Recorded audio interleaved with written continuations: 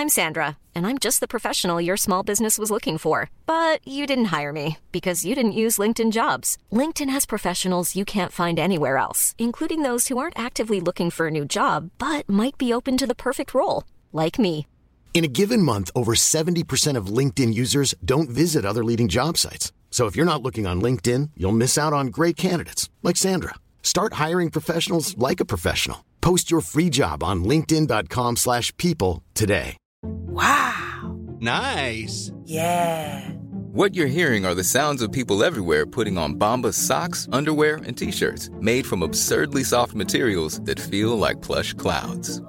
Yeah, that plush. And the best part? For every item you purchase, Bombas donates another to someone facing homelessness. Bombas. Big comfort for everyone. Go to bombas.com/ACAST and use code ACAST for 20% off your first purchase. That's bombas.com/ACAST. Code ACAST.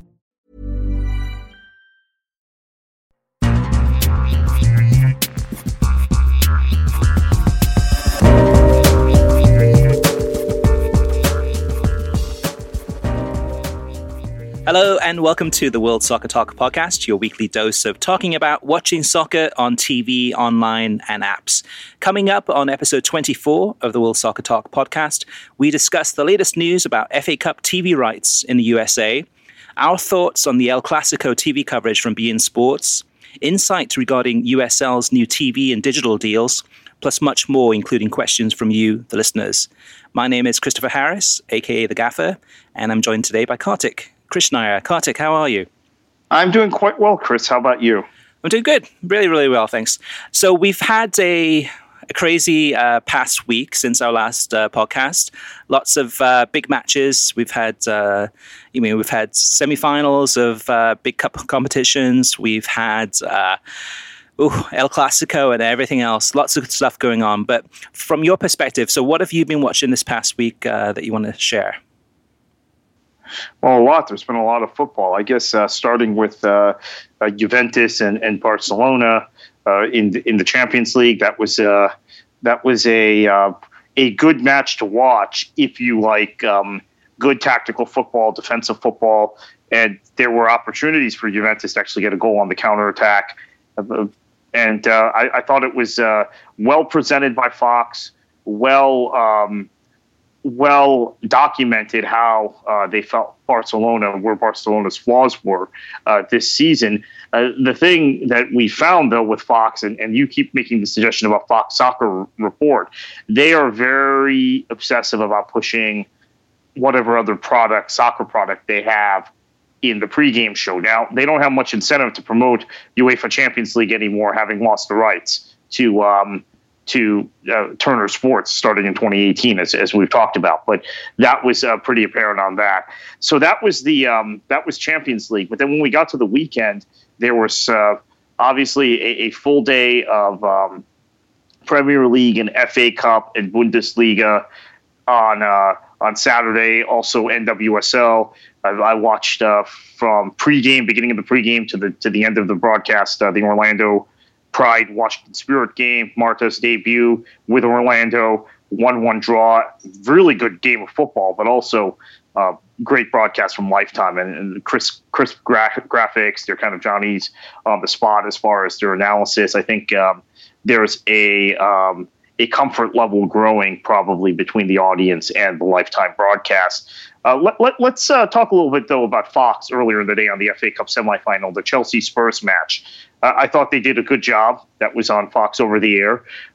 Very crisp broadcast, good studio, pregame and postgame. But let me mention, Chris, and I want to get your thoughts on this. Brad Friedel was in the studio. Now, he's a very good analyst. We see him on the studio for Champions League. We hear him in the booth for MLS often. He's sometimes in the booth for Champions League also with John Strong. But he is a former Spurs player. His final season as a Spurs player was with Mauricio Pochettino as a manager. And I don't know if Friedel has been asked to do this by Fox or if it's his natural reaction, but he came across as being very focused on the Spurs perspective, very biased, and then very defensive when they lost the match. talking about the fact that they don't have the money to spend the resources that everybody around them in the table does. We know that, right? They spend they have the least net spend of any team in the top six by a pretty healthy margin. I mean, actually, Chelsea's is pretty low too, but Chelsea's wage bill is much higher. Nowhere near the wage bill or net spend of Man City, Man United, Arsenal, or Liverpool. So we understand that, and I think that's an accepted fact. But he was very defensive because Stu Holden and Warren Barton were basically saying, look, we've all fallen in love with Pochettino, everybody around English football, all the commentators, all the writers. But at some point, he has to win a game like this, right? At some point, Spurs have to lift a trophy, and that still hasn't happened. They can't get over the hump in these particular games. And I think the way Spurs were coming into this match, they had won 7 in a row on the bounce in the Premier League, 7 on the trot, and Chelsea had been wobbling, coming off that loss to Manchester United at Old Trafford, having lost to Palace at home, having struggled in the game against Manchester City, which they ended up winning at the Bridge, but really even match, if not City slightly better. There was a real feeling that this was Spurs' opportunity, and they didn't take it. So here's my question. Fox has made a habit, beginning with when they would bring in Piers Morgan when Arsenal games were going on, right? Mm-hmm. And then continuing through the 2013 Gold Cup, when they made sure they brought in Mexican commentators when Mexico was playing, and generally when Mexico was losing, so that they could beat up on Chepo was the manager at the time. And we've seen it through 2015, 2016, their emphasis on the U.S. and rah-rah USA in the Gold Cup in 2015 and 2016 Copa America. And now, again, with the way Friedel was used in the studio on Saturday, is this just a Fox policy that they want to get someone that is tied to a club, or they maybe even push Brad Friedel into a position where he's forced to be kind of the resident Spurs commentator for the day? I think it's one of those things where it's just an easy grab for them. So for example, Brad Friedel, Spurs connection. Okay, let's bring him into the studio, so maybe he could shine some light on Spurs that, say, I don't know, Stu Holden couldn't, in terms of just the background about the club or kind of working closely with the club. So I think it's one of those things that it's just, a big match comes up. If it's Mexico, okay, they'll pull in, somebody who can talk about Mexico. So I don't think it's that calculated. But it is interesting, though, Kartik, because you look at Chelsea and you got Mario Melchiot, who's come on for Fox Sports many, many times in the past. Usually Europa League coverage. He's done some commentating. They bring him into the studio now and again.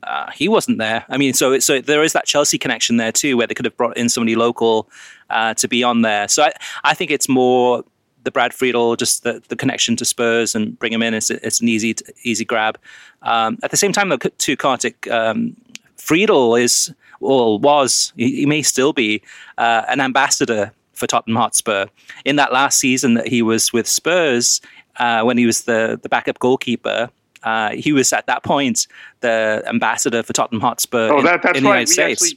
We actually did an interview. I conducted it for World Soccer Talk 3 or 4 years ago when he had that role. Yeah, I had forgotten that. Correct. Yeah. So the ambassador role to me is a little bit different though too, because you're working in the best interest of the club, trying to promote the club usually in your country.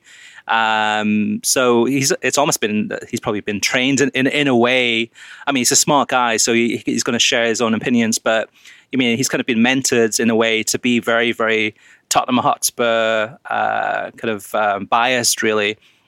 So it's tough. And I think in that instance though, Kartik, I missed the game, myself. I had 3 of my 4 kids were playing AYSO and travel soccer. So I missed it. So I watched it on the highlights. But it is difficult for somebody in that position to be unbiased. At the same time, you would think that he would at least be a little bit kind of impartial and just try to see both sides of the story. But maybe it's tough to get that Spurs bias out of him, perhaps. Yeah, I think also he was in a position where the other 2 seemed to be ganging up on him after the match, because Barton and Holden, I think, had both come in with the expectation that most of us had come in with, that this would be a crowning day for Spurs. Yep. They were on the roll. they may not win the league. They've got a 4-point gap with Chelsea, and Chelsea's got this very easy run-in. So they may not win the league, but they're the better team right now, and they've got an FA Cup semifinal at Wembley to prove it. And look at what happened. And Spurs were better for large portions of the match, but they lost. Chelsea took their chances. Classic Conte team being able to hit on the break when needed, and they lost. So I think maybe his reaction post-match was partly to being ganged up. But whatever the case, the next day Friedel wasn't on, and it was just Kate Abdo, Stu Holden, and Warren Barton. They did well again. And this is a whole nother issue. Warren Barton, I've beaten up on for many years. I've said I just don't understand why this guy is in the studio, why Fox keeps this guy. Is it that because they want the one person, one commentator with a British background and a British accent? Well, it turns out when I've seen him paired with Kate Abdo, he's getting better and better with his analysis. She's asking him, I think, more pointed questions about tactics and defending than Rob Stone does. Rob Stone asks very general questions, sometimes questions that are just meant to provoke some sort of reaction, particularly from Eric Winaldo, who's very colorful and very abrasive at times. So I really like the way kind of Kate Abdo on these FA Cup broadcasts has brought the best out of Warren Barton, and we're getting a lot more from him, to the point where I think he's becoming very seasoned and becoming much more comfortable for me to watch and listen to, believe it or not. And so I hadn't realized that a lot of my critiques about him might have had to do with the pairings he was had in the studio, and who was hosting and how they were interacting with him. So that was Sunday. Hey, also watched. Yes. So about Warren Barton, though, too. I mean, I definitely agree in terms of the chemistry is better with Kate Abdo and Warren Barton. And I think it was the Europa League last week where they were almost flirting on set. I mean, there was just really kind of laid back, kind of just back and forth, a little bit banter. And she's kind of giving it to him as far as kind of making some jokes, and he's giving it back. But for me personally, I still think that if any listeners want to kind of check this out, if you just Google Warren Barton drinking game, we have a bingo card that we've created. And those keywords that he always mentions in his analysis are still true to this day. So even though he might be getting better in terms of kind of the chemistry and kind of some of the answers back and forth, I mean, he's the type of guy that's always any type of kind of analysis or any type of pre-match, he's just throwing out words like desire, high tempo, energy. Energy is a big one of his. I mean, focus. These types of kind of just cliches in terms of the things he's saying. Mentality is another one. Yeah. So we've created if you just Google it, you'll find it. It's a drinking game, and it's just the amount of times he just relies on just these words just to kind of beef up his analysis. It's weak, and so I'm not a fan personally. I don't think I've ever been, but I do agree in terms of at least on set, on studio, when he is kind of the back and forth, that's gotten better. But I think it's still got a long way to go, and I'm not a big fan by any means.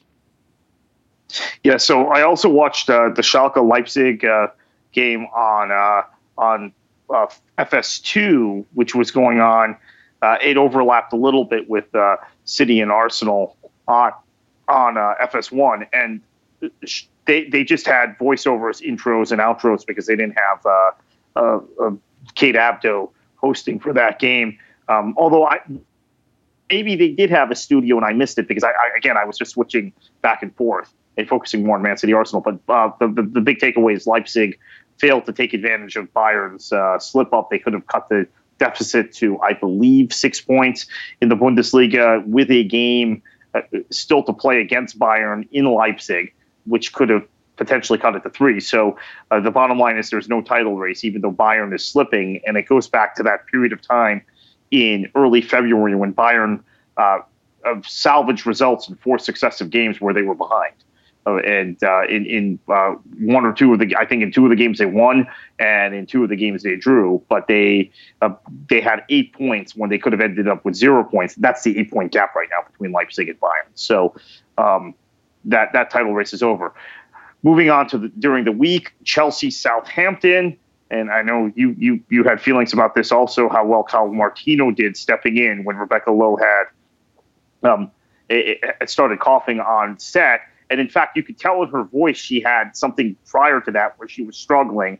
Then she started coughing. Kyle Martino, like a pro. I should mention to listeners who don't know this, Susan Sarandon is his mother-in-law, so he's got some acting. He's probably gotten some training as far as performance, right? Yeah, totally. Maybe just at the dinner table, but he was able to step in and do masterfully well. So that was very good. For anyone that missed it, though, that was one coughing fit, Carter, because like she started coughing at halftime analysis just a little bit, and then it was getting really bad, and then so Kyle jumped in to kind of take over in terms of reading the teleprompter and having the discussion with Robbie Mustoe. But the coughing continued through that whole segment all the way to the very end of the halftime analysis. Right. So. Because they couldn't get her offset, obviously, while they were on air. Yeah, I mean, Kyle did great. I mean, the other thing, too, that Rebecca's done, which she's never done this before, but as of about, I think, 2 or 3 weeks ago, she's on Instagram. And she posted on, I think it was on Monday, she was going to England for a one-day trip, kind of a one-day there and back. So I don't know if it's in terms of traveling, she caught something, got sick, or anyone flying on planes, you're more susceptible to getting sick. But Kyle did an incredible job in terms of rescuing her halftime. And then for the post-match analysis, she was back on set. But yeah, like you said too, Kartik, you could still kind of hear it in her voice in terms of kind of just definitely worn down and sick there. So hopefully she gets better for the weekend. Yeah, post game, I thought maybe they were going to pull her off, but they didn't, and they kept her on. Liam McHugh, who's done a lot of the midweek games during the course of the season, has done quite well, I think. Is on NHL duty during the Stanley Cup playoffs, so he's not available. So they really don't have a backup that's stateside. If you have an emergency like this, they obviously cannot fly. Steve Bauer in at late notice, and Santi Solari, who sat in once or twice last season, is now with not Santi Solari. Sebastian Salazar is now on ESPN FC and actually hosts the ESPN FC show every now and then. And actually, I think is kind of fit into the role where he's the designated replacement when Dan Thomas is not available. And I should point out, since we're mentioning Sebastian Salazar and Dan Thomas, that whole ESPN FC crew has escaped the chop for now with the big ESPN news from Tuesday. There were a couple soccer writers released, I believe, but no studio talent, no on-air soccer talent. So that's good news for those of us who love that show and love the way ESPN produces that. Last thing I watched this week was the DFB Pokal. Oh no! Before we get to the ESPN2 broadcast of Bayern and Dortmund, want to mention Neil Ashton being brought on pregame Wednesday by NBC was a really smart thing, given all the off-the-field developments that happened on Tuesday. Joey Barton's 18-month ban, which effectively means he probably will never play in the Premier League or the Championship again. Maybe he can come back as a League One or League Two player, but he'll be 35 or 36 when the ban's over, and his skills would have eroded to a point where I don't think he's going to be successful. Her Majesty's Customs and Revenue, Tax and Revenue raiding West Ham United and Newcastle United on Wednesday morning. Big news in the UK, and I think also significant in that there's been this undercurrent when you talk to people in the soccer media that Mike Ashley and David Gold and David Sullivan, Mike Ashley owns Newcastle, David Gold, David Sullivan own West Ham, are a little bit shifty in the way they run their clubs. And I've heard that undercurrent from multiple soccer journalists over the course of the last few years. And to me, it was no irony. Those were the two clubs that got raided based on what other soccer journalists have told me, other football journalists have told me the last few years. So really good job by, and then of course the David Moyes situation, being charged by the FA, really good job by NBC getting Ashton on air to talk about those three things, not just previewing games and talking about tactics and the title race, but talking specifically about those serious off-the-field issues. And then finishing up Bayern and Dortmund on ESPN2. Really good match. Craig Burley and Mark Donaldson called the game for ESPN. Burley is fantastic as a co-commentator. We kind of miss that. It's great to have him in studio every day or 4 days a week on ESPN FC, but he's definitely not being utilized enough as a co-commentator because ESPN doesn't have the rights to very many sporting events. This was a treat. ESPN, as we have discussed before on the show, Chris, they tend to have a lot of the cup competitions still, rights to a lot of the cup competitions. Right. And they don't necessarily get games like Bayern Dortmund where they can showcase those cup competitions on ESPN2. Generally, it's just stuff thrown on ESPN3. But this was a nice treat and reminded us of what ESPN could be capable of if they got rights to something else. They had an ESPN FC studio show with Stevie Nicol and Alejandro Moreno, Dan Thomas right after analyzing the game and at halftime as well. So I think it shows how they could integrate the ESPN FC brand and the studio with Dan Thomas hosting into any live soccer coverage they have from the club side in Europe. They just don't have the rights to much.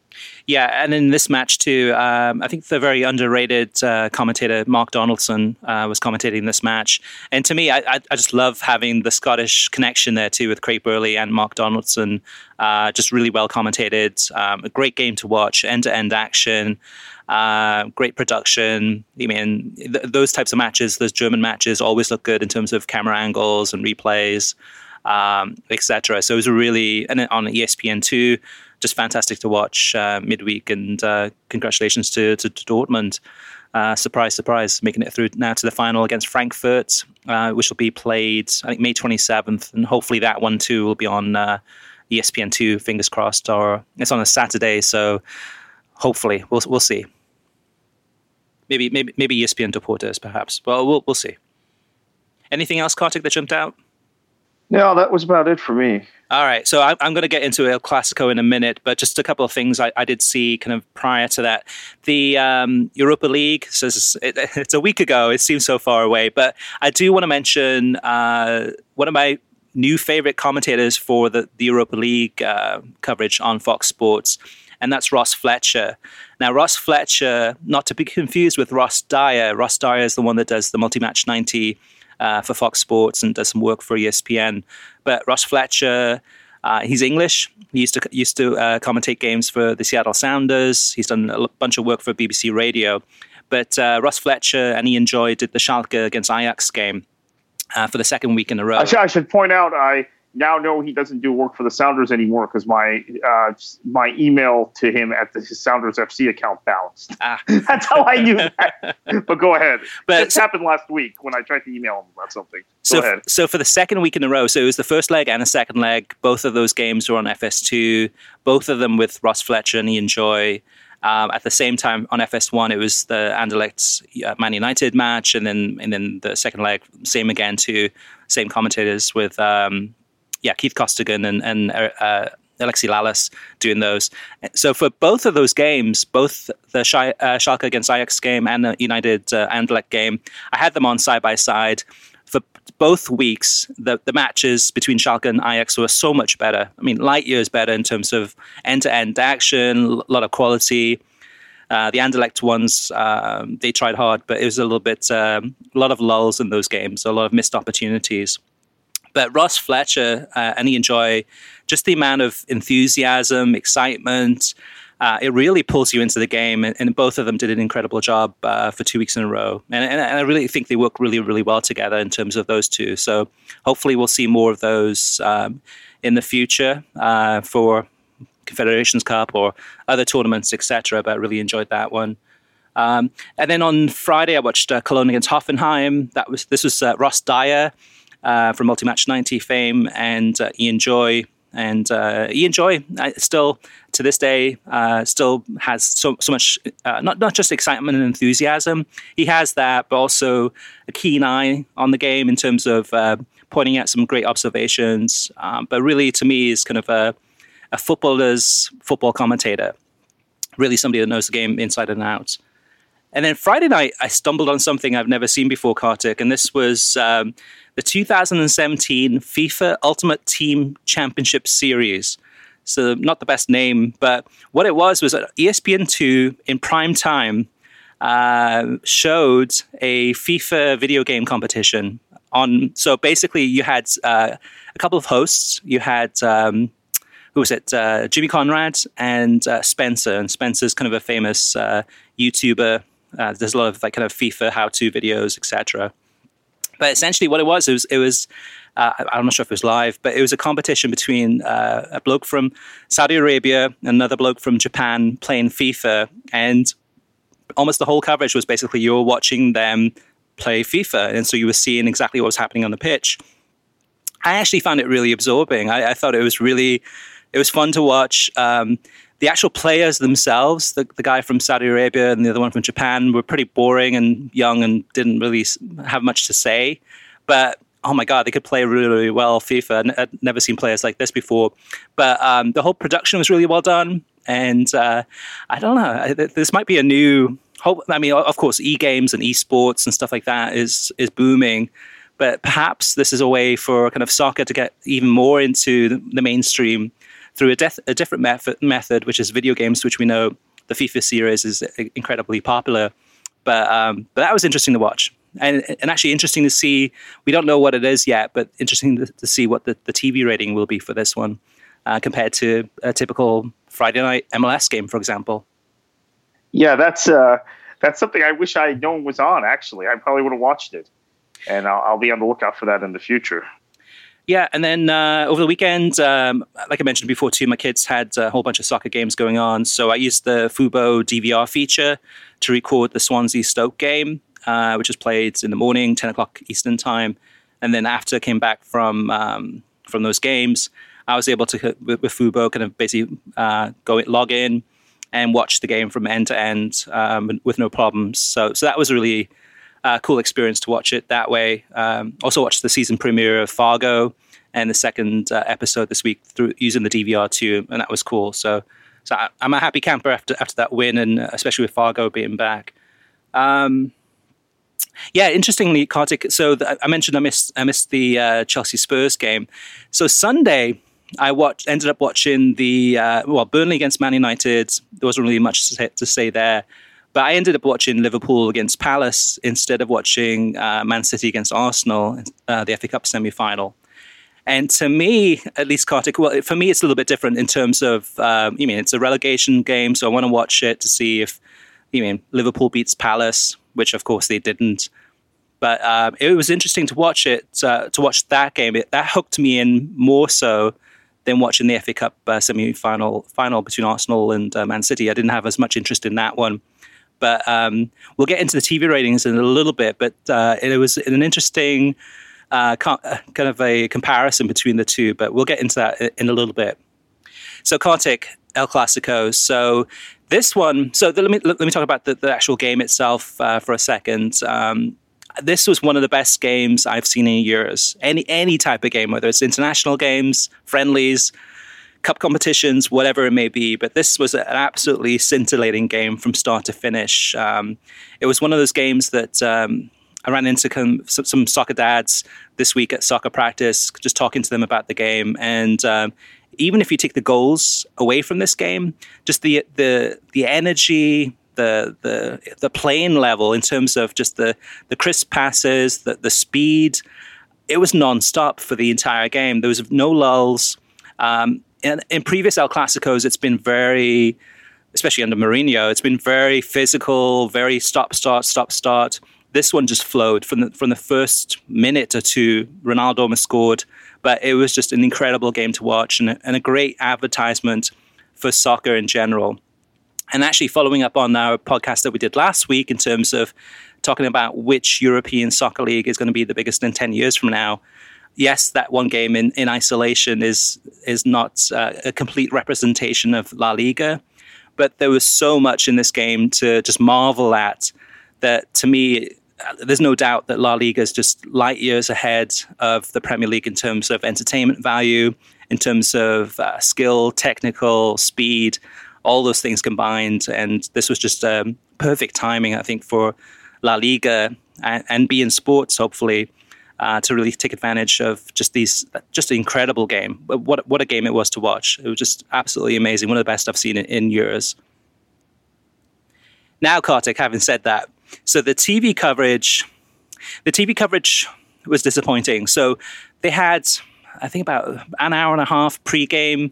They had plenty of stuff halftime. They had like a rooftop, basically interviews with people from the rooftop in New York, where they had a viewing party there.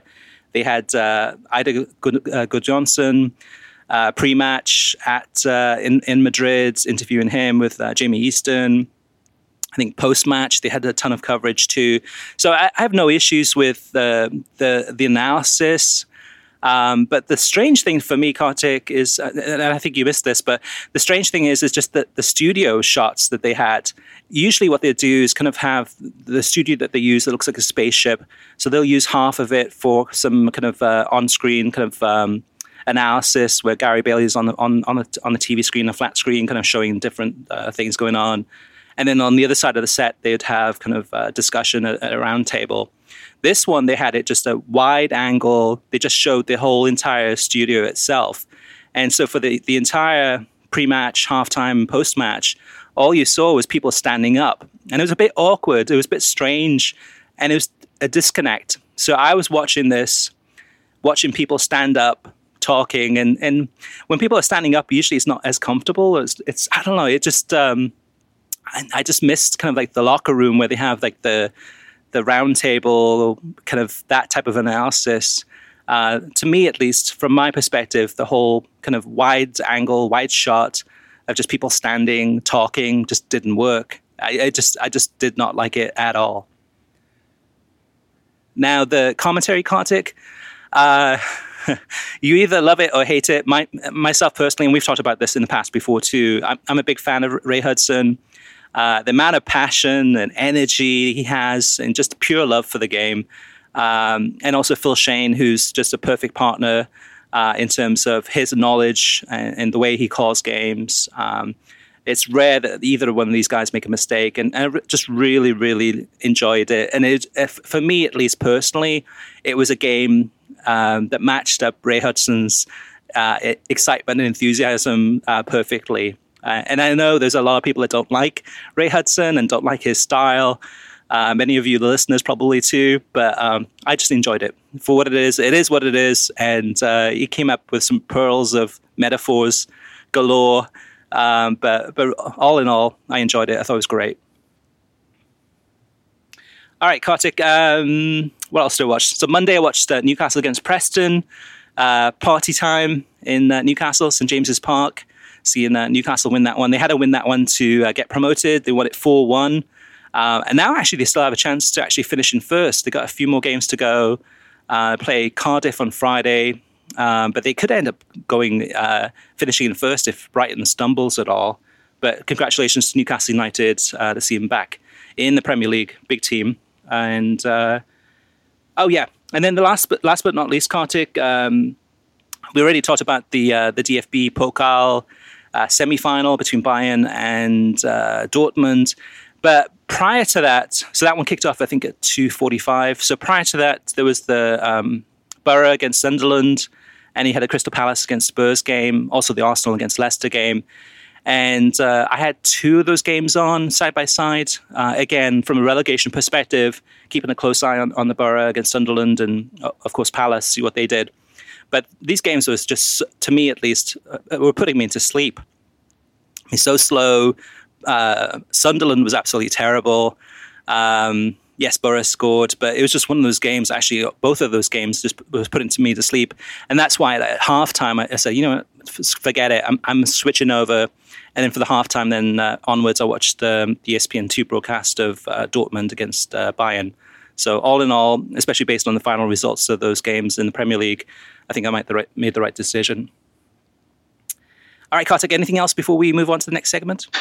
No, but I think the thing that I find with the Premier League is that there are so many games that are of a substandard nature in that league. That league is not as good as La Liga from my perspective, from most people's perspective. I think, most objective people's perspective. I don't think it's as good as the Bundesliga. I actually enjoy watching the football when I more or less watching the Premier League whenever it's on, but there are times that I will flip down one channel from NBCSN to Fox Sports 1. I have DirecTV, so it's one channel away. And the game that they're showing on FS1 is better.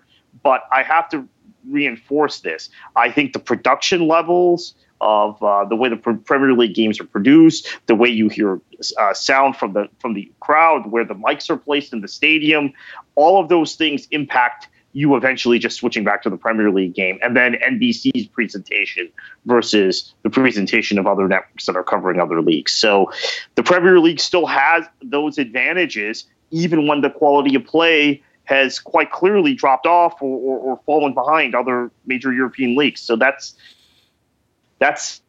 something discussing, I guess, in the future. Yeah, it's a valid point too, definitely, in terms of reasons why people watch leagues more than others.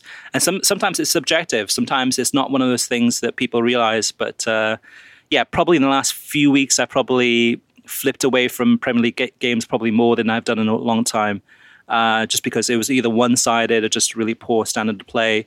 But then again, there's been some good ones too. I have to say, I haven't consciously been trying to watch the Bundesliga the last few months, but people who listen to the show have probably heard as many Bundesliga, or not as many, but far more Bundesliga games mentioned in the What I Watch each week than you were hearing before. And it's because the Premier League, the standard of play will be so bad at that 3 p.m. kickoff, and then you'll switch to the game on CNBC that's equally bad, and you end up just watching the Bundesliga game. And that's happened repeatedly to me in the last 8 to 10 weeks. It's just the standard of play in the league has taken a dip. I think that's something that it might get fixed because of all the TV money, but it also might be impacted by Brexit. So watch this space. Yeah, definitely a lot more channel flipping. So speaking of the Premier League, we've got some big matches coming up this summer with the International Champions Cup, as well as a bunch of friendlies throughout the United States. Man United, Man City coming to town, Spurs ticket sales are going quickly in Nashville. I know that for sure, as well as other cities. But if you're interested in buying tickets to sports events, it can be way too complicated. But there is a better, simpler way to buy, and that's with SeatGeek. SeatGeek is the smartest, easiest way to get tickets to live events. With SeatGeek's seamless mobile experience, you can buy and sell tickets in just 2 taps. SeatGeek helps you find the best seats at the best prices, fully guaranteed. There's nothing quite like seeing your favorite team in person, and SeatGeek will get you closer to the action for a great value. So SeatGeek is designed to make your ticket buying experience easier than ever. It saves you time and money by searching multiple ticket sites to compare prices and find amazing deals. And to get the most bang for your buck, SeatGeek grades every single ticket based on value to help you immediately identify the best seats that fit your budget. Plus, every ticket purchase is fully guaranteed, so you can shop for tickets on SeatGeek with confidence. Make SeatGeek your go-to app for finding the best deals on every type of ticket, from sports and concerts to comedy and theater. And best of all, my listeners get $20 off their first SeatGeek purchase. Just download the SeatGeek app and enter promo code WSTPod today. That's promo code WSTPod for $20 off your first SeatGeek purchase. Now, Kartik, moving on to TV streaming news. I'll let you go first in terms of the news about Fox and their 2018 World Cup coverage. So at least a little bit of news that has leaked out. Yeah, I think that this is good news for most fans, is that they're going to show an unprecedented number of games on the main network on over-the-air Fox, which is something that we've been seeing ESPN in their coverage of international tournaments get away from. Right? They had shown a remarkable number of games during the 1998 World Cup on ABC. In 2002, they showed fewer. There was a time issue, and most of those games ended up being tape delayed. By 2006, they were showing even fewer. 2010 and 2014, they've shown very little on ABC other than the finals and some occasional weekend games. And that part of that has been ESPN's model, right? ESPN has taken the college bowl games and then the college national playoff, the playoff for college football off of ABC completely. It's on ESPN, and they did it with the Open Championship when they when they still had the rights to that. They took that tournament, which had been on ABC really since it was first broadcast in the United States via satellite in the early 60s, over to ESPN in 2009 and kept it there until NBC won the rights away from them in the last few years. So that was something that ESPN was doing as a way to kind of justify perhaps the massive cable subscriptions, the massive rights fees they were paying. In fact, ABC doesn't have a sports division anymore. It's ESPN, of course. It looks like that trend is going to be reversed for soccer, or for World Cup soccer, with what Fox is doing, which I think will excite a lot of people. You don't know how many complaints, Chris, and we haven't necessarily talked about this a lot on the show or on the site, but how many complaints you and I have gotten over the course of the last decade. Why is an X game on ABC? Why does ESPN insist on showing a game at 3 p.m. on a Sunday, which is a final of a major tournament, or a semifinal or whatever, quarterfinal? Why is it always on ESPN? Why is it never on ABC?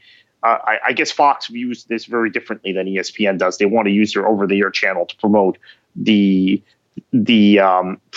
product that is on their FS1 and FS2.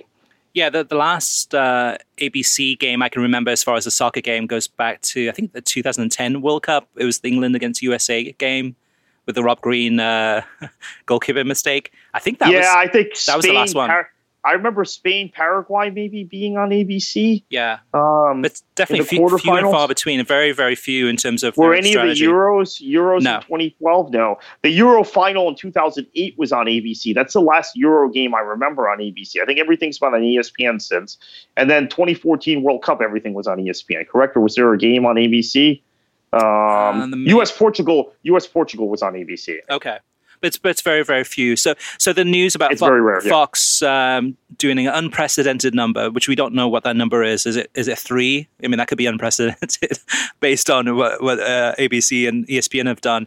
But as I said, back in 98 and 2006, they showed a fair amount on ABC. It's just been recently, and it's not a statement about soccer. They've been doing this with, as I mentioned, Open Championship, college football, college basketball. College basketball, they pulled everything off ABC other than the SEC final. There's no college basketball on ABC at all now for the last 6 or 7 years, when they used to have 2-3 games every weekend on ABC. So that's just been what ESPN has done. Who knows? Maybe with the cutbacks they're experiencing at ESPN, they'll reevaluate that strategy. But this is good news. Yeah, absolutely. Yeah, and hopefully that'll get it will get those games into more mainstream households throughout the United States. I mean, Fox has I think it's a distribution of 112 million households that game would be available in. So that's huge.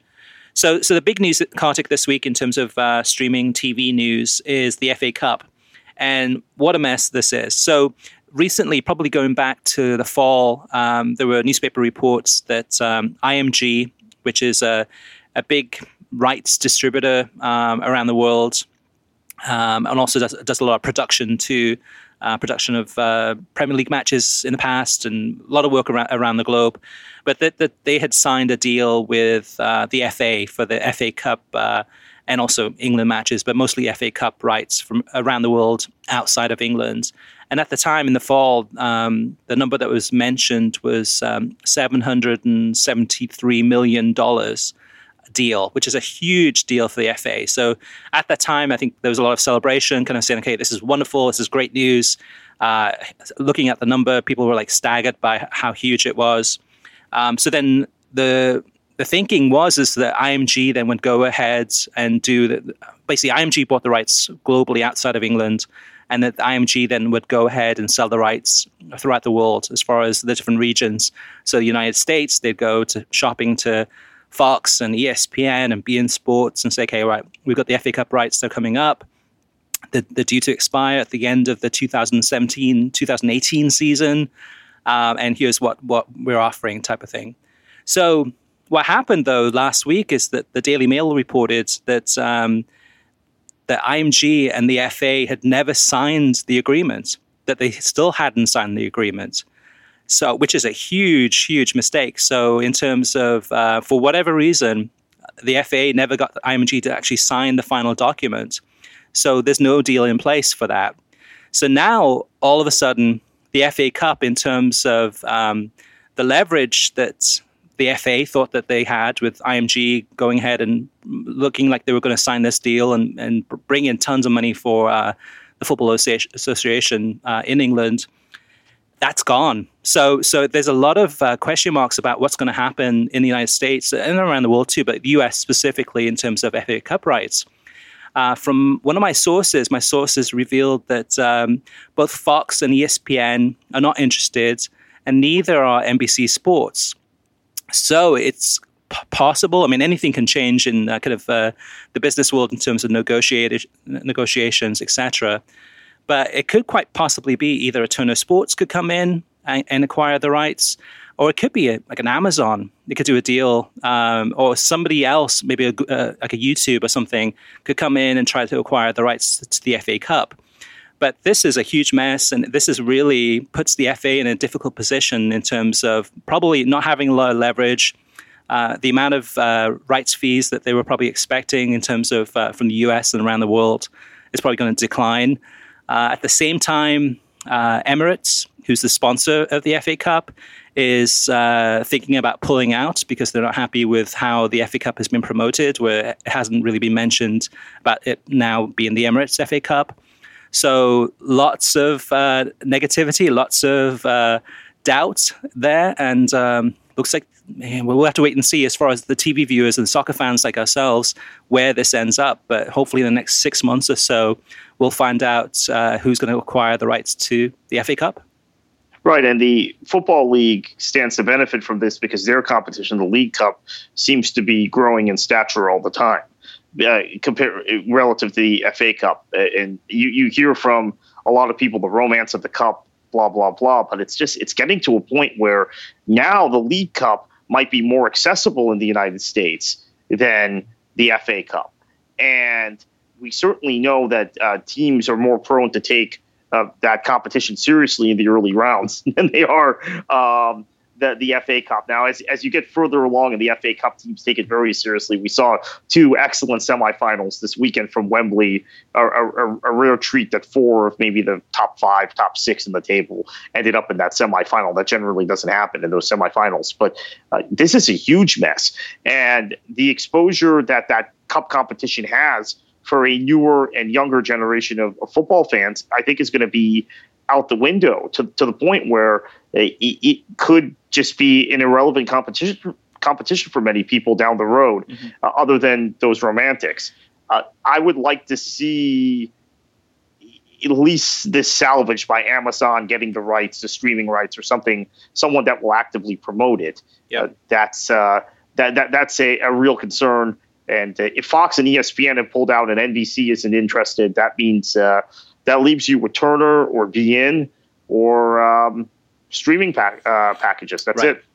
Yeah, exactly. So definitely watch this space. As soon as we have more information, we'll be sure to share that. But interesting developments there. And it could be, you're right, Kartik, it could be one of those things that if the FA Cup ends up on Amazon and you had to have Amazon Prime to be able to access the Amazon videos, then and say the League Cup is continuing to be on beIN Sports, then in terms of accessibility, the League Cup could be more accessible than the FA Cup. Yeah, it certainly could be. Although the thing that I'm finding about Amazon Prime, I'm a longtime Amazon Prime subscriber, there is more and more stuff that you get from a streaming perspective on Amazon Prime every month. So they're adding things, and I can see them strategically adding the FA Cup. By the way, if you have Amazon Prime, there are a lot of soccer movies and soccer documentaries, including Class of '92, which I just watched recently on Amazon Prime, the Manchester United story of Ryan Giggs and the Neville brothers, etc., Paul Scholes,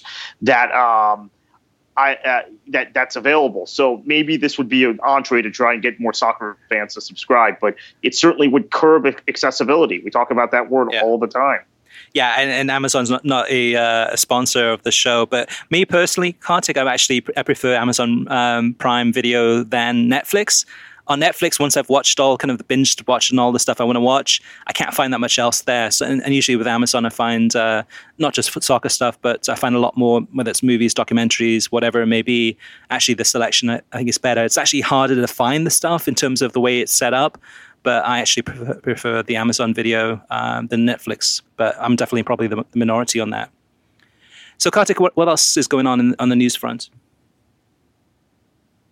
Yeah, it's been a busy week. The UCL second leg semifinal, which between Man City and Lyon, which is the women's side, which Lyon won the first leg, by the way, at the Academy Stadium in Manchester, in East Manchester, 3-1, will be on at 2:45 p.m. Eastern on Saturday. Of course, this is Carly Lloyd versus Alex Morgan. Lucy Bronze just got named the PFA Women's Player of the Year. She plays for Manchester City, and Lyon is one of the top teams. They've got the advantage, but this is exciting. This is something for American fans to watch, although it will conflict or it will overlap somewhat with the game on Lifetime, the NWSL game this weekend.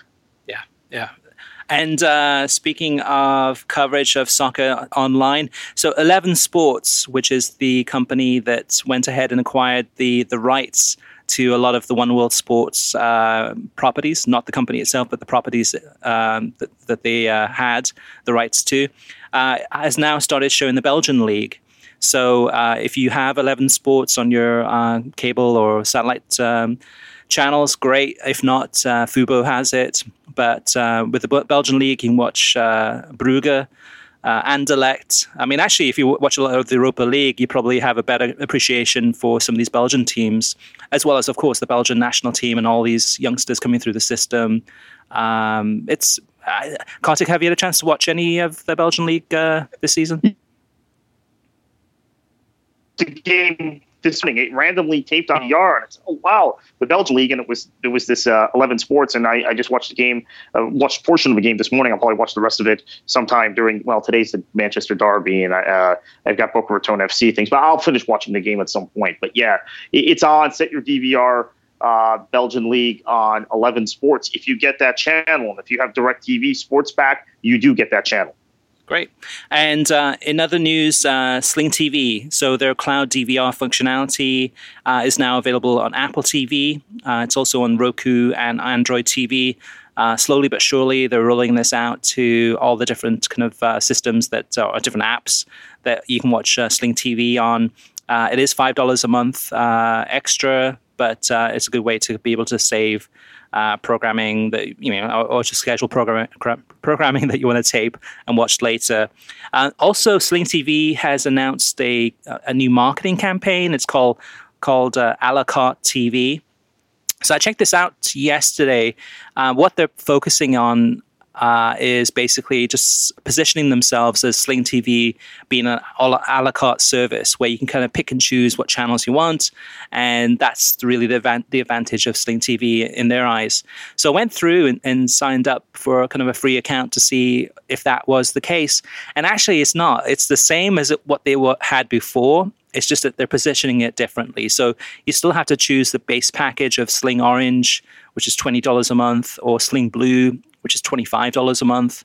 And then on top of that, if you do want to pick and choose, if you want to get a beIN Sports or Univision or whatever it may be, you still have to select packages. It's not like you can select a la carte, at least not yet. I mean, it's possible that down the road they might do it where you can pick and choose kind of single channels, but that is not available yet. So it's a little bit misleading. I think it's one of those things, though, it's really more about marketing and positioning themselves as that's the differentiator, because there is a lot of competition. But from what I've seen so far, it's the same as what it was before, just with a new package on the outside, kind of a new ribbon. But we'll have to wait and see. If it does change, we'll let you know. And Kartik, any other news? Yeah, I've noticed this the last few weeks, and maybe we'll ask NBC for a comment. Maybe it's just related to the NHL Stanley Cup playoffs, but we've seen Match of the Day disappear on Saturday nights, Sunday mornings, and has generally been one match of the day, and it's just Sunday night, and it's it includes highlights from all the games on the weekend. Now, in fairness, this weekend, because of the postponements of many matches due to the FA Cup, there were fewer games, so it probably didn't make sense to have two different matches of the day. But we'll see if this goes on. The NHL Stanley Cup playoffs are being withered down to the quarterfinal stage. So maybe there'll be more programming availability, and we'll see Match of the Day again on Saturday and Sunday nights. But for now, it appears to just be on Sunday nights each week. Okay, so moving on to TV ratings. The big one we still don't know yet, and that's El Clasico. So we're awaiting, I actually just checked my email a second ago. We're awaiting the numbers on that, the official numbers. So by the time you listen to this podcast, I'm sure we'll have the final numbers on the both the English language and Spanish language combined, as well as all of the most watched soccer games from this past week. And we'll have all of those numbers on worldsoccertalk.com. So check that out when you get a chance. But we do have some other numbers. One of the interesting things, and I kind of teased this earlier, Kartik, was that on the Sunday morning, I ended up watching the Crystal Palace against Liverpool match instead of the FA Cup semi-final between Man City and Arsenal. Sorry.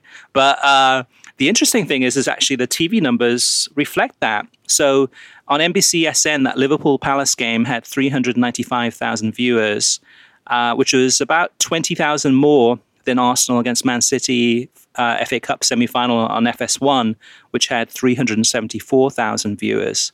Anything you can take from that, Kartik, in terms of your analysis on that one? Yeah, there are a lot of Liverpool fans that will watch Liverpool regardless. That's one piece of analysis. But I mean, other than that, I can't explain or understand that. Is it NBC promotion? Is it the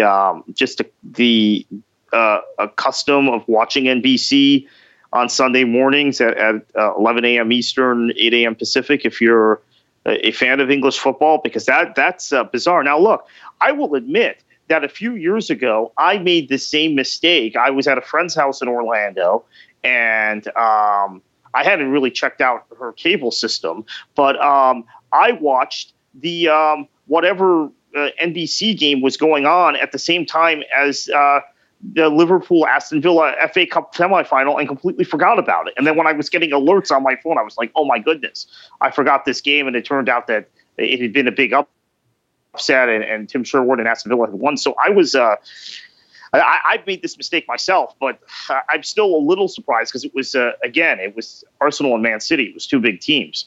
Yeah, I think it is easy to get, in a nice way, sucked into the broadcast because it is captivating. I mean, I had the Burnley against Man United. What was it? I think it was 9 o'clock kickoff on that one, but that had 334,000 viewers.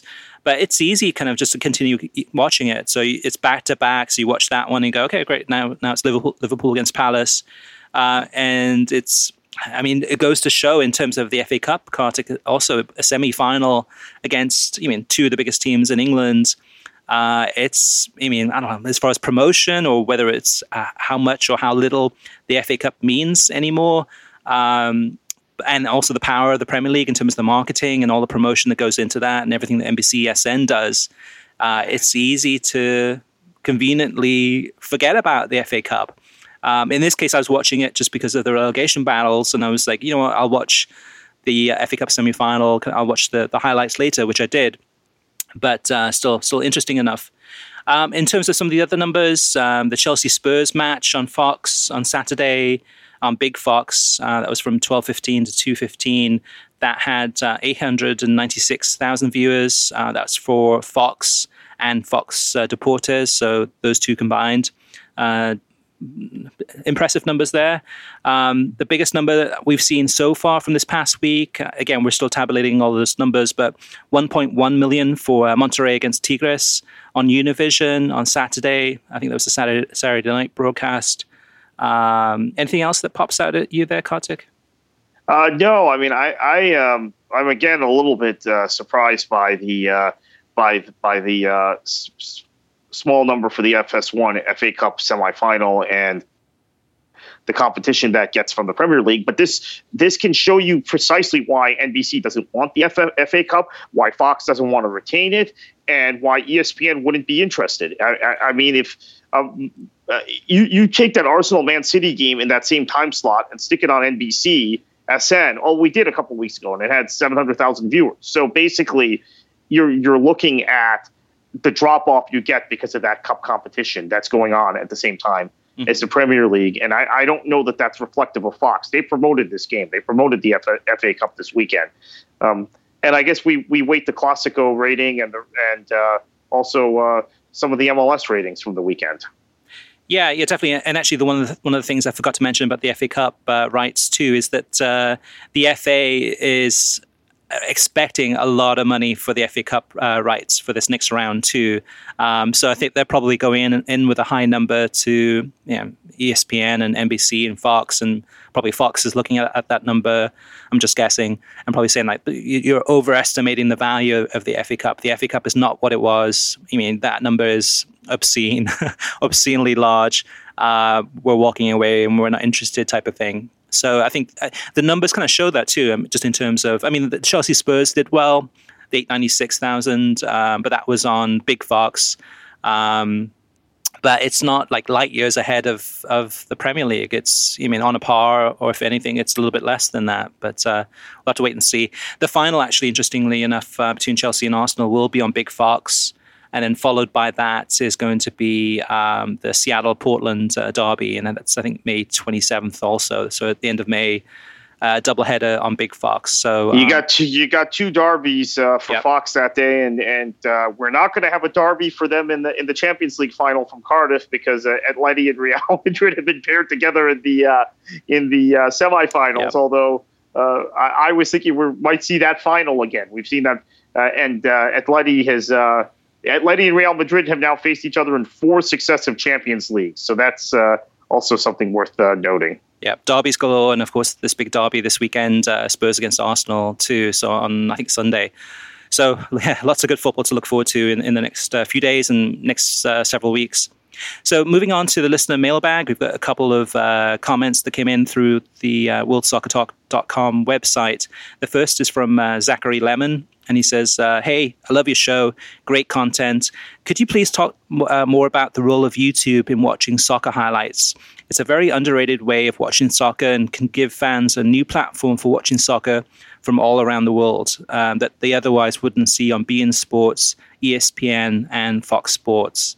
Kartik?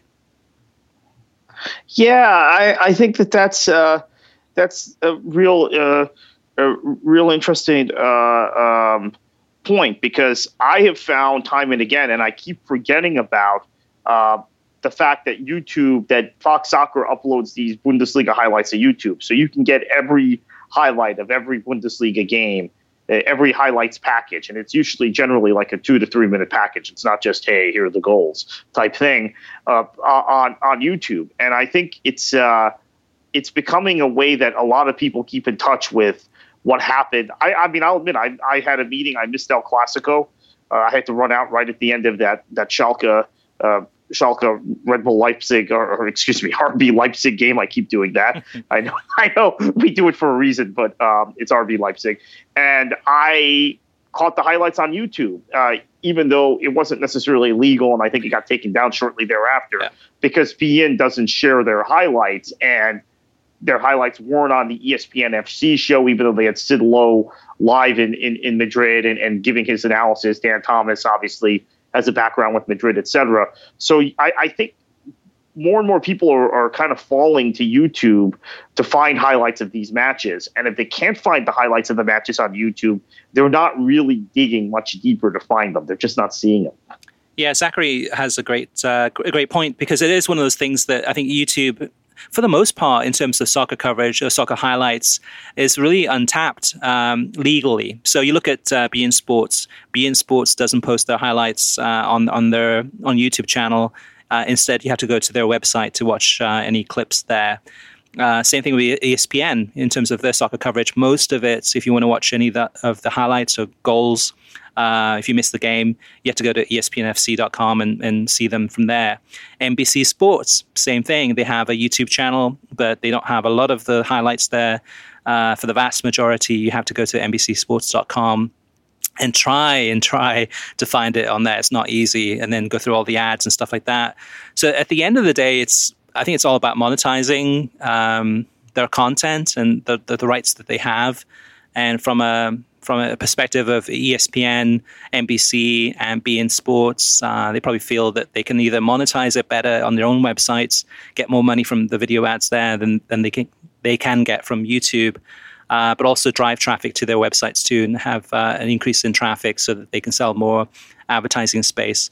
unfortunately for the soccer fans, though, at the end of the day, then though too. So if you do go to YouTube, you're more than likely to see illegal highlights of goals there that are usually taken down, usually within like 30 minutes or so.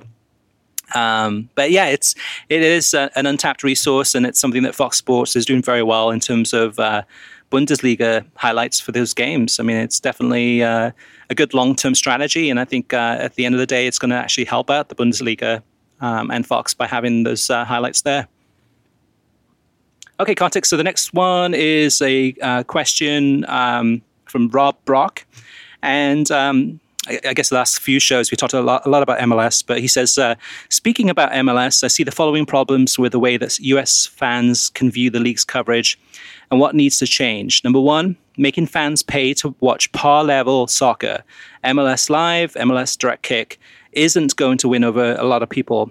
Personally, I would watch my regional team, which is Columbus Crew, every week if I didn't have to pay for it. Which brings me to my next point. Number two, unless I pay, I can't watch a single Crew match because I don't live around Columbus, even though it's the closest MLS team to me regionally. It's about 90 minutes away. The only MLS matches I can watch are the national games you see on ESPN, FS1, Fox, etc. And with Columbus Crew being a small market team, they are only shown on the national stage about once or twice a season, unless they make the playoffs. Kartik, what's your thoughts on this one?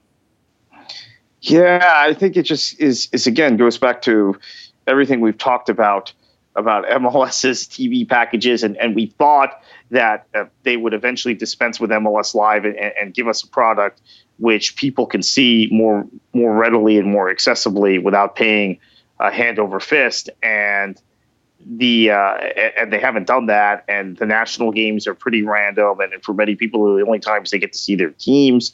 MLS is taking a strategy now to try and improve ratings by showing Seattle, Portland, Atlanta, and Orlando, and New York FC, those 5 teams, as much as possible, and minimizing other teams. And they're not really doing this based on who's going to be successful and who's not going to be successful on the table. I think there are a lot of good teams like Columbus and Dallas and others. That Colorado's not playing so well this year, but they were very good last year, that are not getting many television appearances. And it's just par for the course. And in our featured topic of the week, we're going to talk about how USL is doing things. And it's a very different approach than MLS's. Yeah, it's difficult, Carter, because I can see what MLS is doing in terms of just having these big teams on the national TV coverage. Oh, I totally can see that. But I mean, just to boost TV ratings, because we know that they're not doing well. So, but at the same time, even with those big teams, they're not doing well in TV ratings. So they're kind of caught in the catch-22. The MLS Live package, which is the streaming package, 2 years ago, they announced that they were going to do away with that and have all the games available through ESPN, ESPN3.com, I believe, on a paid service there. Then they decided not to do that. And now I believe that ESPN is either a part owner or an owner of MLS Live. So it looks like in terms of business interest, that's not going to change, that MLS Live is going to stick around, and that's going to stay. And then the direct kick, whether you can watch that through your local cable or satellite provider for those Saturday games, you have to subscribe to that. So I don't see things changing on that side of things. And if MLS did put Columbus games or other smaller market teams on national television, I don't know. It's probably it's going to actually hurt the TV numbers probably. So it's a tough situation to be in. It's there are solutions, there are answers, but they require big changes. And again, too, as we've spoken about week after week, I think MLS is still focused on expansion. And even though they were worrying about TV ratings, they're not focused on that quite yet. So listeners, if you do have a question for us or about anything in terms of soccer coverage on TV, online or apps, or any feedback on the show, or if you disagree with any of our opinions or you do want to point something out, let us know through email at web@worldsoccertalk.com, through Twitter @WSoccerTalk, or through Facebook at facebook.com/worldsoccertalk. Now, Kartik, on to our featured topic of the week, and that is USL's blueprint for soccer production and how it relates to other leagues. I understand you had a chance to talk to an executive this week from USL, and he had a lot to kind of put some light on what USL has been doing. And wanted to find out from you, Kartik, and to let our listeners know too, some of the things you learned and some of the questions or topics that come to mind based on your discussion with him. Yeah, USL, there's been a lot of talk and people writing into this show about USL Productions and USL's broadcast strategy, and it's quite extensive. I mean, I think the first thing to discuss is USL's decision to kind of centralize all of their broadcast talent and production capabilities right here in Florida, right around the corner from me in Fort Lauderdale, actually. USL itself is based in Tampa, but this broadcast arm of USL is based in Fort Lauderdale. And they've centralized production and they've centralized announcers, which from my perspective, as someone who's worked in the Division II soccer business in the United States, is a brilliant idea, because I saw the amount of money broadcast and streaming and putting your games on television ended up costing NASL teams the last few years, and has basically driven that league to a point where it's almost it's very fortunate that they're in business, and they're close to going out of business as a league. So USL proactively has offset a lot of those costs for their clubs. There is a downside of this, though, which is that you lose your native kind of home announcers. And Tom Veit, the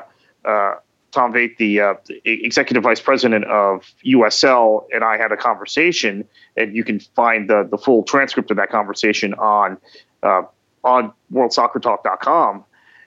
We talked a little bit about a number of things, but one of the things I asked about were those announcers, because what we've had is some backlash among fans of local clubs that are no longer hearing an announcer they're comfortable with, an announcer they're familiar with, and in many cases, commentators that have covered their teams for years, know the league, know the history of the clubs, and understand the culture around those clubs. Instead, you've got these very kind of neutral newbie announcers. They're not all newbies, but a lot of them are calling games that don't know the history of the league, don't know the history of the clubs.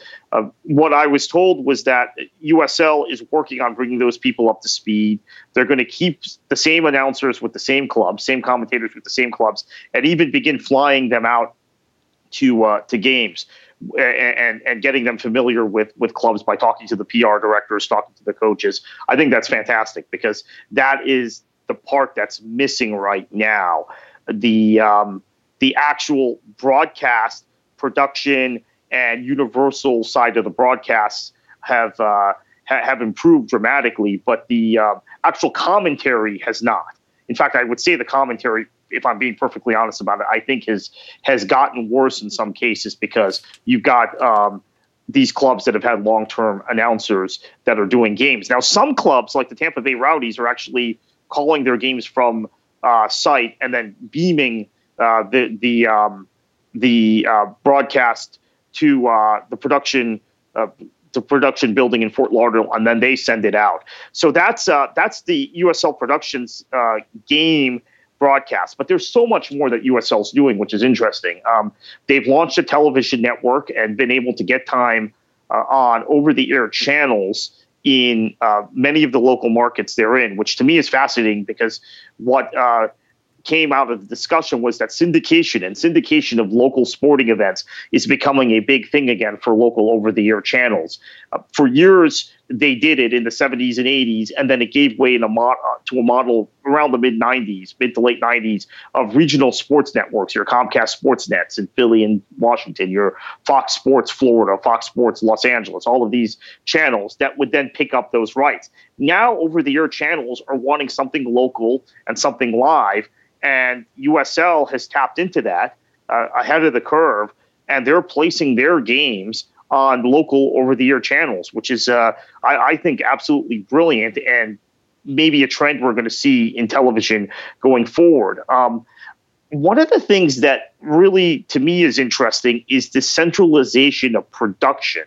Allows USL to then clip highlights, send digital products out in the right formats to different news agencies and networks across the globe. They've had greater success with ESPN, who is a partner of theirs and shows games, being on the SportsCenter plays of the day, and also getting clips of the likes of Drogba and Joe Cole and Sean Wright-Phillips and others out to outlets in England.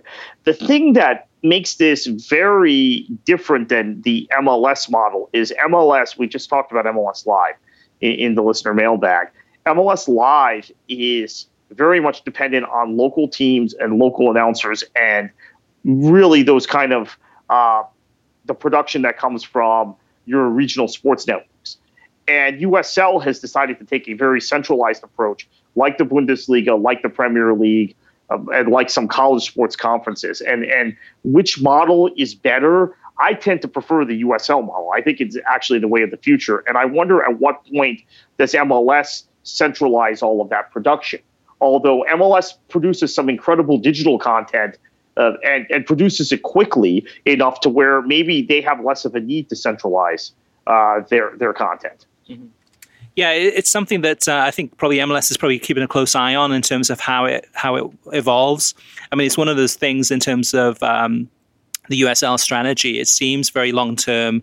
It seems very smart, organized in terms of kind of having more of a centralized approach and keeping costs down in many ways. But also at the end of the day, for the TV viewer or the digital viewer, is having a consistent production quality. So in terms of the graphics that are used, I mean, look at the Bundesliga, look at the Premier League, look at La Liga, look at these big leagues. It's the same, very similar, if not the same graphics across all of those games. So it kind of feels that you're part of, you're watching just not a team, but you're watching the league, and the league is very organized. And with MLS, it is very topsy-turvy in terms of, you could be watching Root Sports, or you could be watching FS1 or ESPN or Univision or Unimas, or you go down the list. There's so many different national providers, TV providers, but also, of course, regional providers, that it is a very different look and feel to the games, as well as the production quality. So at least from what USL is doing, it sounds like it's a really smart move, Kartik, and I think it could be one of those things, not just MLS, but it could be other leagues around the world that could look at this model and go, maybe this is the way to go to actually to make it a better product, a TV product or a digital product at the end of the day. Yeah, I think one of the things that really struck me about the conversation with USL was that there is a 5-year plan. They've invested $10 million already in the first 12 to 18 months of USL productions and getting the USL TV network off the ground. But there's a 5-year plan which involves their relationship with ESPN, airing games on ESPN3 and ESPNU, and I believe their championship is going to be on ESPN2 this year.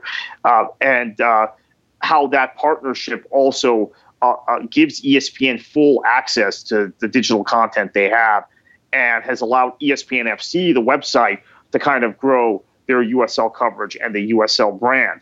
All of that, I think, is great. One thing I would point out, though, is that last year, when they began 2 seasons ago, every USL game was available on YouTube, and it was the local teams that were required to stream it, and the production at times was dodgy, it was inconsistent. Now you have a consistency across the board with every USL game. Mm-hmm. And consistency in graphics and presentation and style.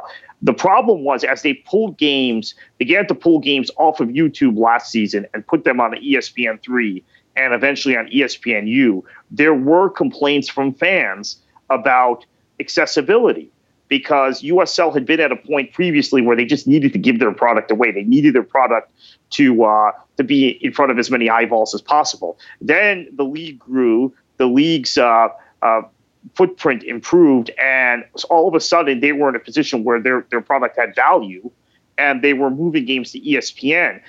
They admitted to me that this was a tough dilemma. This was a tough decision to make, because when you look at the trade-off, they had to weigh the fact that they were cutting some accessibility in order to get games on ESPN, but that for the overall long-term growth of the league and long-term growth of soccer in this country and in a lot of these local markets, it's important to have games on ESPN, even just from a credibility standpoint. So, but that's something We talked about YouTube earlier and the accessibility of YouTube as far as highlights. That is something that leagues have to weigh, is accessibility versus kind of credibility. It's more credible to be on ESPN. USL now has a robust partnership with ESPN, but it is a reality that there is less access to some USL games now than there was 2 years ago. That's just reality. Yeah, and all of these leagues talk about, and TV companies talk about distribution. Let me just point out one thing before you say that. I have found, though, and we're finding this with the Go 90 situation with NWSL. Everybody complained about Go 90, but anyone who wants to really watch a USL game can find it. Anyone who really wants to watch an NWSL game can find it. So I'm not as hung up on that accessibility thing as some other people. Go on. Yeah, and actually about the Go 90 thing, just to add to that too, is that I believe now it's also available on desktop. So as of the opening weekend, it was mobile only. But I believe, I'm 99% sure now that you can watch those NWSL games on smartphones and on the Go 90 website too. So that's good news. But at the end of the day, Kartik, I think it's one of those things that TV companies and sports leagues always talk about distribution. But like you said too, a lot of it's accessibility. So having distribution, say, of La Liga on beIN Sports is fantastic. But in terms of accessibility, not everybody has beIN Sports. And for those people who have a computer or a smartphone that can go to YouTube and they want to see the highlights, and the highlights aren't there on YouTube, but then you have to go to the beIN Sports website, then you have to watch the ad, then you have to, there are ways of watching it legally, definitely, but it definitely cuts down on the accessibility. So I can see USL's question that they had last season in terms of, okay, well, moving these games, some of these games to television is going to improve our distribution. It is going to hurt our accessibility, but it is a tough transition, I think, for a lot of these leagues to try to figure out, okay, what's the best system to set it up? Is it to have both? Is it to have accessibility on the YouTube or social platforms, as well as the distribution on the television channels? That's going to hurt our TV numbers. So, but with everything moving to more of a digital platform anyway, as well as television, maybe that's the best long-term strategy. But yeah, it is complicated. One of the interesting things, Kartik, I did read from the article that you wrote on worldsoccertalk.com, which has the full interview. So definitely listeners, check it out, is the example of Didier Drogba moving to Phoenix Rising, and the question that you had in terms of whether there are more international news organizations asking for highlights of games featuring USL teams because there's so many world famous players playing in USL now. Yeah, and I think that's part of their goal.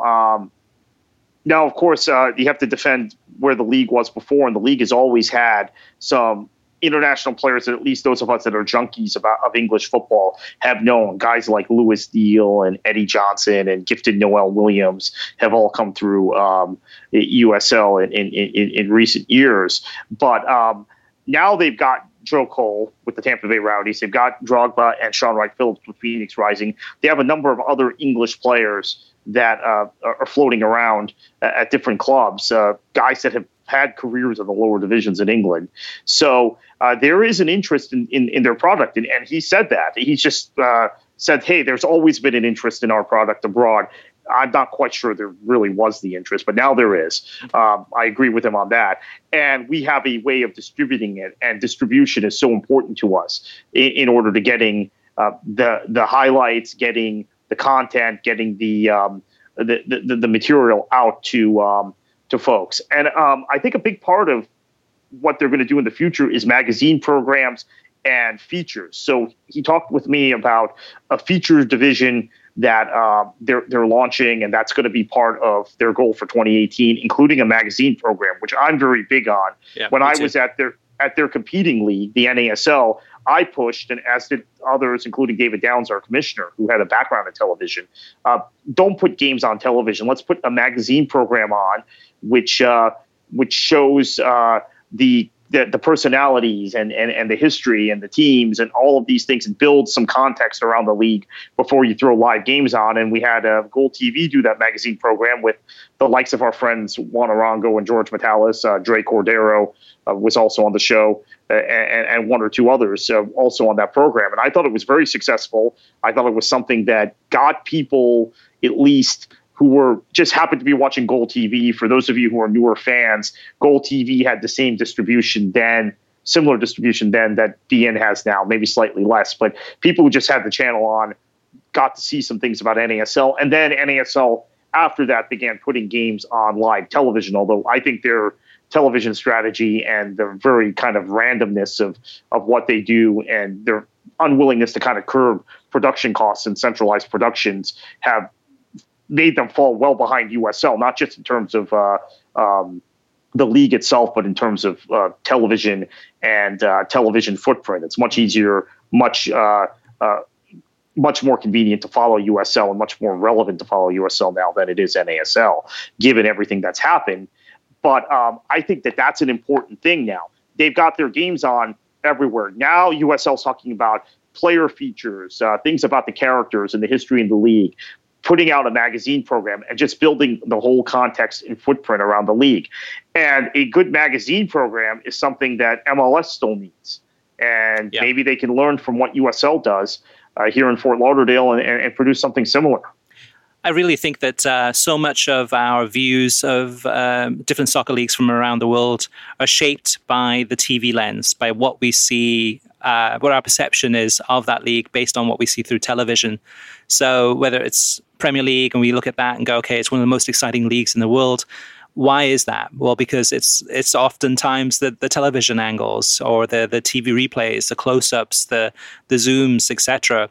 El Clasico, as one example, I just forgot to mention this in the What We've Been Watching segment, but they now have, we've seen this a few times this season, but they have 360-degree views. So you see, with the replays, you see the regular replay, but I think there was one of Ronaldo in the El Clasico where they went in and did a 360. Usually you see that stuff at halftime or post-match, but they did this in games. So La Liga, the perception of that league is changing from what it was a few years ago, and what Serie A was a few years ago, where the TV production was awful, really, to what it is today, where it's seen as more of a world-class league, especially the games in Juventus's new stadium. You look at the production quality of that. MLS, you look at Sporting Kansas City and how close the pitch is. But a lot of that is from the TV perspective. Orlando, and you go down the list. It makes such a huge difference. So USL, by doing this, by investing the money in improving the technology, improving the production, centralizing this, having a stronger digital unit in terms of being able to distribute a lot of these clips to Sports Center and Sky News and whoever may be around the world that want to see this footage.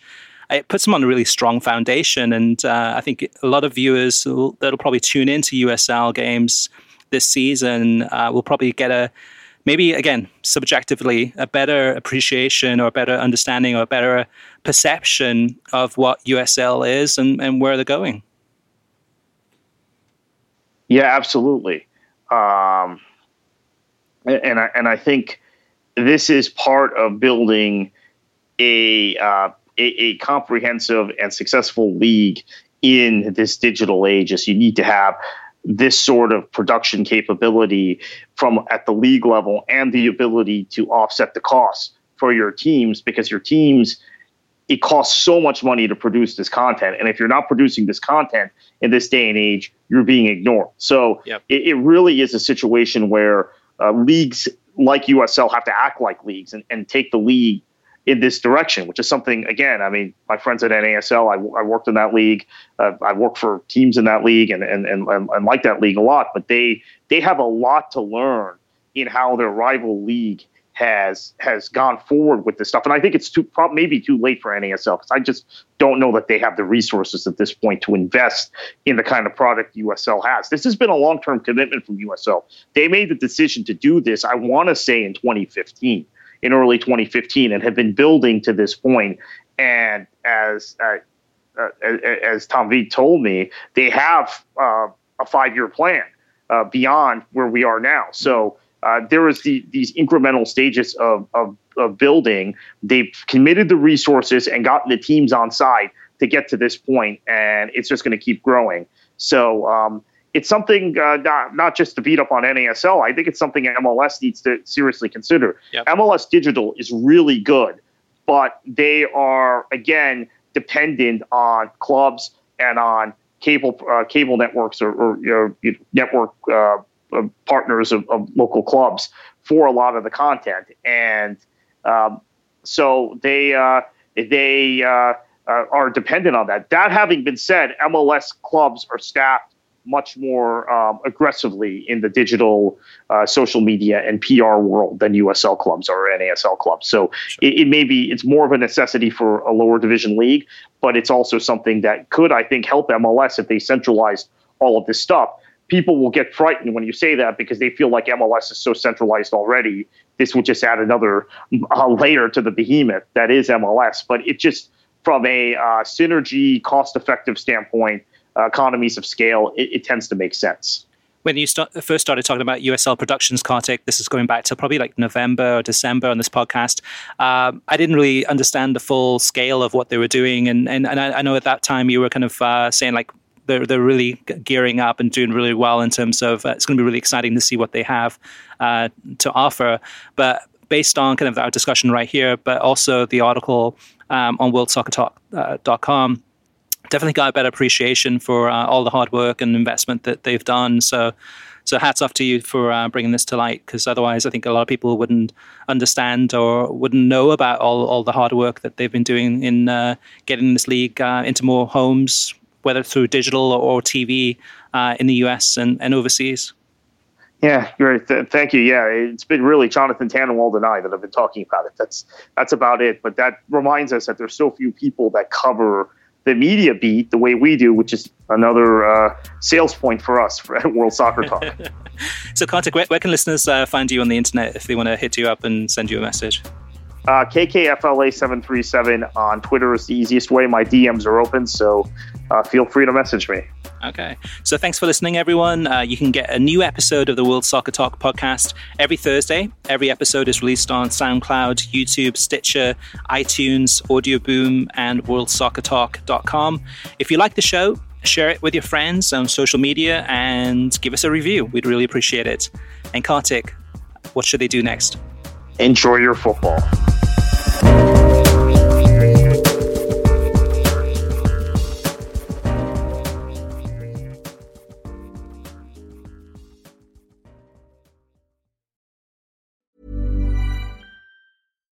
When you make decisions for your company, you look for the no-brainers. And if you have a lot of mailing to do, Stamps.com is the ultimate no-brainer. It streamlines your processes to make your business more efficient, which makes you less busy.